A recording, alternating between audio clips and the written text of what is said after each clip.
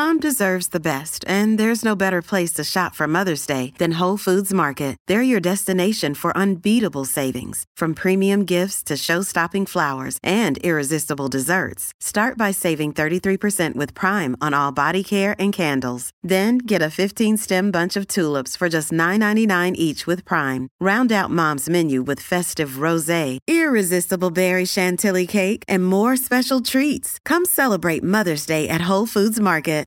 We wanted to do something a little different today. Replay an episode of last month's special series on America's business comeback, because we know there were platform problems that prevented some of you from hearing it the first time around. It's a forward-looking episode, focused on companies launched during the pandemic and where they go from here. Stories we'll continue to watch. Hi, I'm Dan Primack, and welcome to Part 5 of Axios Recap's special series on America's business comeback. Today's Friday, May 28th. U.S. consumer spending is up, Bitcoin prices are down, and we're focused on the small businesses that were created during the pandemic. The first 4 episodes of this series concentrated on challenges facing American small businesses due to the pandemic, and how so many of them were forced to either pivot or perish. But today we want to dig into a different group, small businesses that didn't exist before the pandemic. Now, some of these were created by people who got laid off last year, like a woman named Kayla Castaneda, who started a beverage company and who we'll speak with later in this program. Lots of other ones were tech startups. Remember, at the beginning of the pandemic, it looked like tech startups were in the same sort of trouble as the corner store.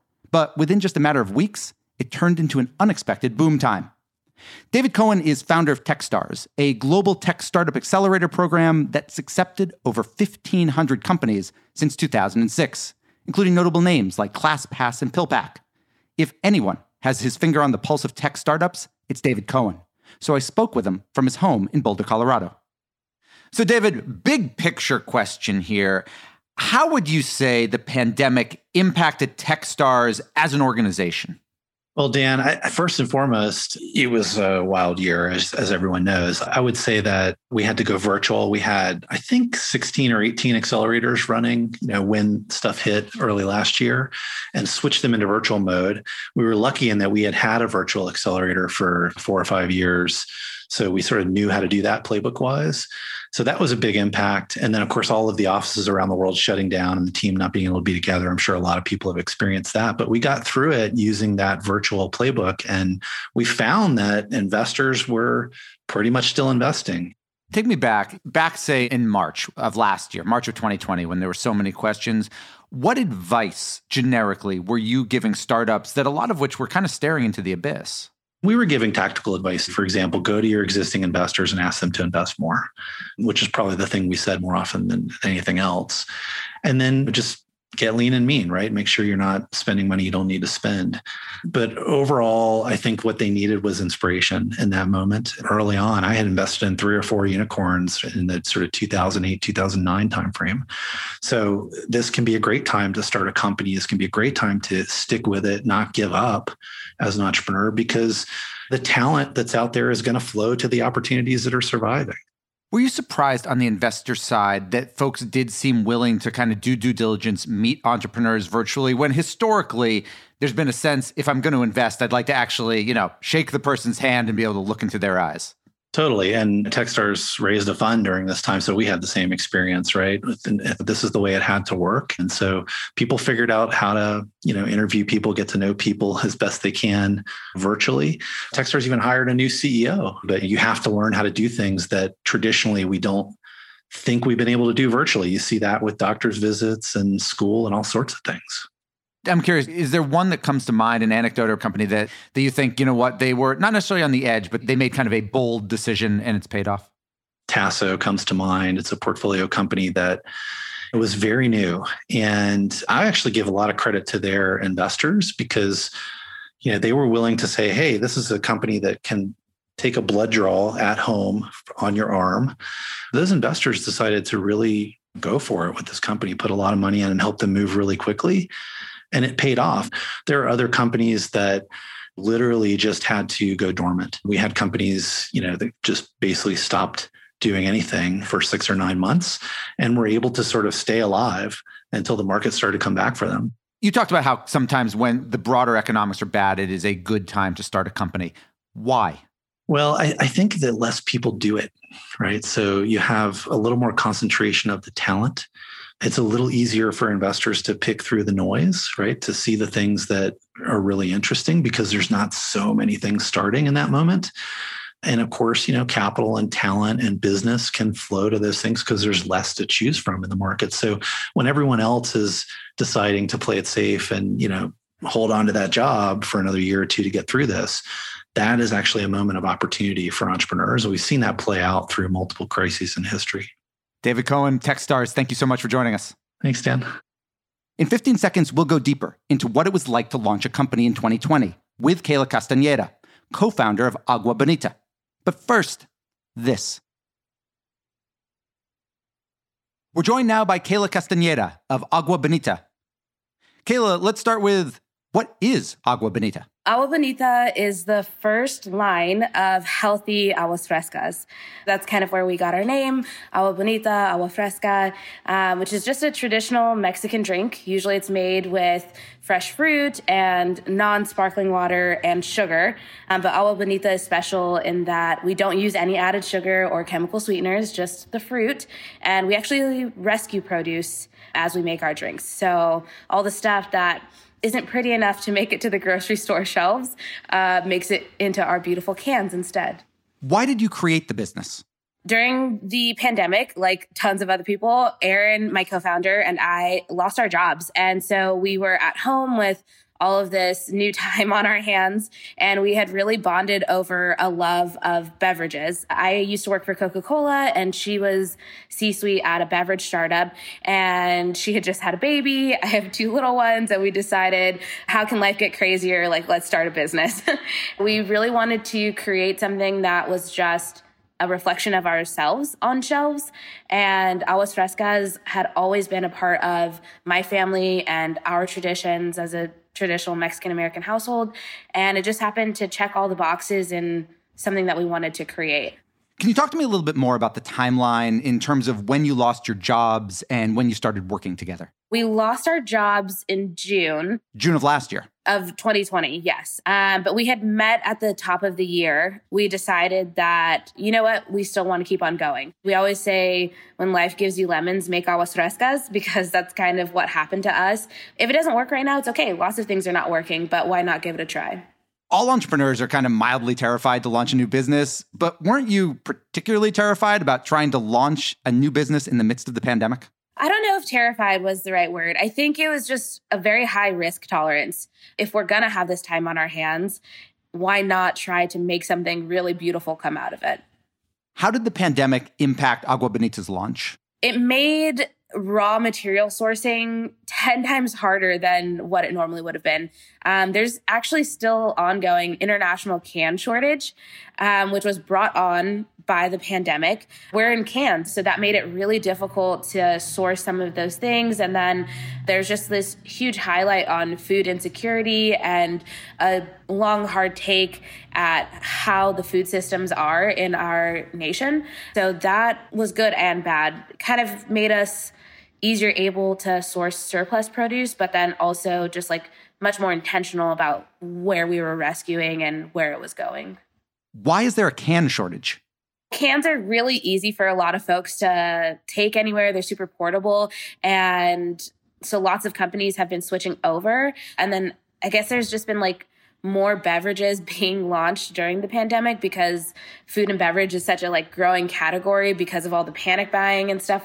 Also, there's always those pantry staples that are in cans, just canned vegetables, all that kind of stuff. So you just needed a ton of aluminum cans. How did you and your partner go about getting access to capital to launch the company?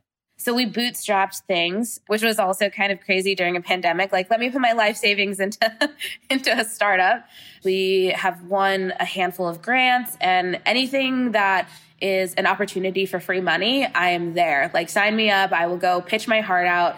And then we actually had one angel investor right at the beginning when it was still an idea that gave us a small investment enough for like a pilot to be produced.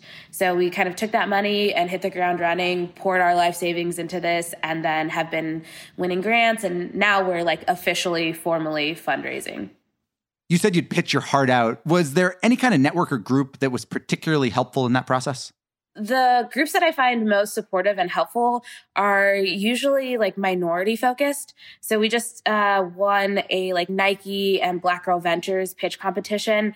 Right now, there's so much spotlight on trying to elevate minority voices and people that really truly want to help minority owned businesses. And so I feel like we often find success with groups like that, people willing and wanting to help elevate, minority women in business. For those who've been listening to this whole series, Black Girl Ventures should be familiar because we talked with its CEO, Shelley Bell, back on Tuesday. Kayla, it used to be with Coca-Cola. How did you go about trying to get customers when a lot of the places, for example, that Coke gets customers, like restaurants, were closed? My work at Coca-Cola uniquely primed me for that problem because I worked in market development. So my whole job was like ways outside of traditional grocery to get in front of folks. So that actually really, really helped us in making sure that we could like get into the at-home boxes because everyone's ordering groceries to their home. Thinking outside of the box, especially like not being able to sample in grocery stores and being a new brand in general. And we also leaned into social media. Is part of the idea that you want to be in restaurants and you'll get there once they're open? Or is it because of the way you launched, that's just probably not in the cards? Oh, yeah. We would love to be in like quick service restaurants. I think we're a really great to-go option. And I don't think that aspect of lots of restaurants is going anywhere anytime soon. I know people are like clamoring to get back into the restaurants and have that restaurant experience. But I think there's a lot of us that feel much more comfortable and much less judged about just like getting our food to go or like delivered at home. As a company that launched in 2020, how much did you have to spend on marketing? We have actually spent $0 on marketing. We've never run an ad or anything yet. We're deliberate in making our product something that is Instagrammable, that people want to take pictures of. And so a lot of that just like user-generated content has fueled our success in that realm, but we've never run an ad yet. We talk a lot about economic recovery, but what does recovery mean to a business that didn't exist before the pandemic? I think for us, recovery means being in a position to pay ourselves. We haven't paid ourselves at all as we started. That is a big milestone in recovery for us. Is like, hey, this is not just a dream, but it's a job that we actually make a living on. Right now, it is just Erin and I, my co-founder. She's our COO. We are actively looking to grow our team, operations support, and some sales support. We have reached 34 different states, all direct to consumer, and then some boutique and craft retailers in Texas and San Diego. In a couple weeks, you'll actually be able to buy us on Amazon. And we just came on as part of Kroger's Zero Hunger, Zero Waste cohort. Hopefully, as the year progresses, we'll have more to share with you. Kayla, final question for you. Does Agua Bonita exist if not for the pandemic? Probably not. I would love to say yes, it would, because it was something that I always really wanted to do. But I don't think without the pandemic, I would have been given the time to focus on it. But that's a beautiful thing about getting handed those lemons. Kayla Castañeda, thank you so much for joining us. Thank you. Welcome back. For this week's series of special episodes, we're ending with quick conversations with iconic American small businesses. Today, that business is Wall Drug, the 90-year-old drugstore, restaurant, and roadside attraction in South Dakota. Now, Wall is known for all sorts of things. It's billboards that begin hundreds of miles away. It's 80-foot dinosaur out front. And most recently, its star turn in the Academy Award-winning film Nomadland. I spoke with Rick Husted, the oldest child of Wall Drug founder Bill Husted and the business's current proprietor. I'm Rick Husted. I own and operate Wall Drug Store in Wall, South Dakota. We're in our 90th year of business, and we're the best-loved roadside attraction in America. Rick, is there one anecdote or story that you think kind of best captures Wall Drug's pandemic experience, kind of going back since the beginning of last year? This pandemic has been the most challenging year since I've been in business, and I've been in business here for 41 years. I mean, it was very frightening. When you say it was very frightening, was there a time when you thought Wall Drug, which has been around, for more than my lifetime, more than yours, wasn't going to make it? I talked to my mother about it, and she said, "You don't think that you could go broke, do you?" And I said, "Oh, I think I have to entertain that possibility." And I said 50% of the independent restaurants that have closed in the country will never reopen. We have to think it's a very dangerous time. Did the PPP help you stay open? We were closed for 70 days, and so that really helped the business financially and made me think we're going to make it through this. Rick, one of the things that's notable about Wall Drug in the past year, while the pandemic was going on, your business was heavily featured in what becomes the Oscar-winning movie of 2021. Can you talk to me about what Nomadland has meant to the business of Wall Drug? I mean, we were familiar with Chloe Zhao because she'd shot 2 other films in South Dakota. So when they contacted us and they wanted to shoot some scenes at Wall Drug, and this was in 2018, and we were on board, very well-respected director. And then we found out that Frances McDormand had the lead role, and that was just amazing. She's my wife's favorite actress. We couldn't believe it. Rick, where would you say Wall Drug is right now in terms of its economic recovery? Well, we're in good shape. I think this will be best season ever. Rick Husted of Wall Drug, thank you so much for joining us. Thank you. And we're done. Big thanks for listening. And to my producers, Naomi Shavin, Sabina Singani, and Jeannie Montalvo. Please be sure to leave us a review and follow or subscribe to the podcast. Have a great National Hamburger Day. And we'll be back tomorrow, Saturday, with another episode of Axios Recap.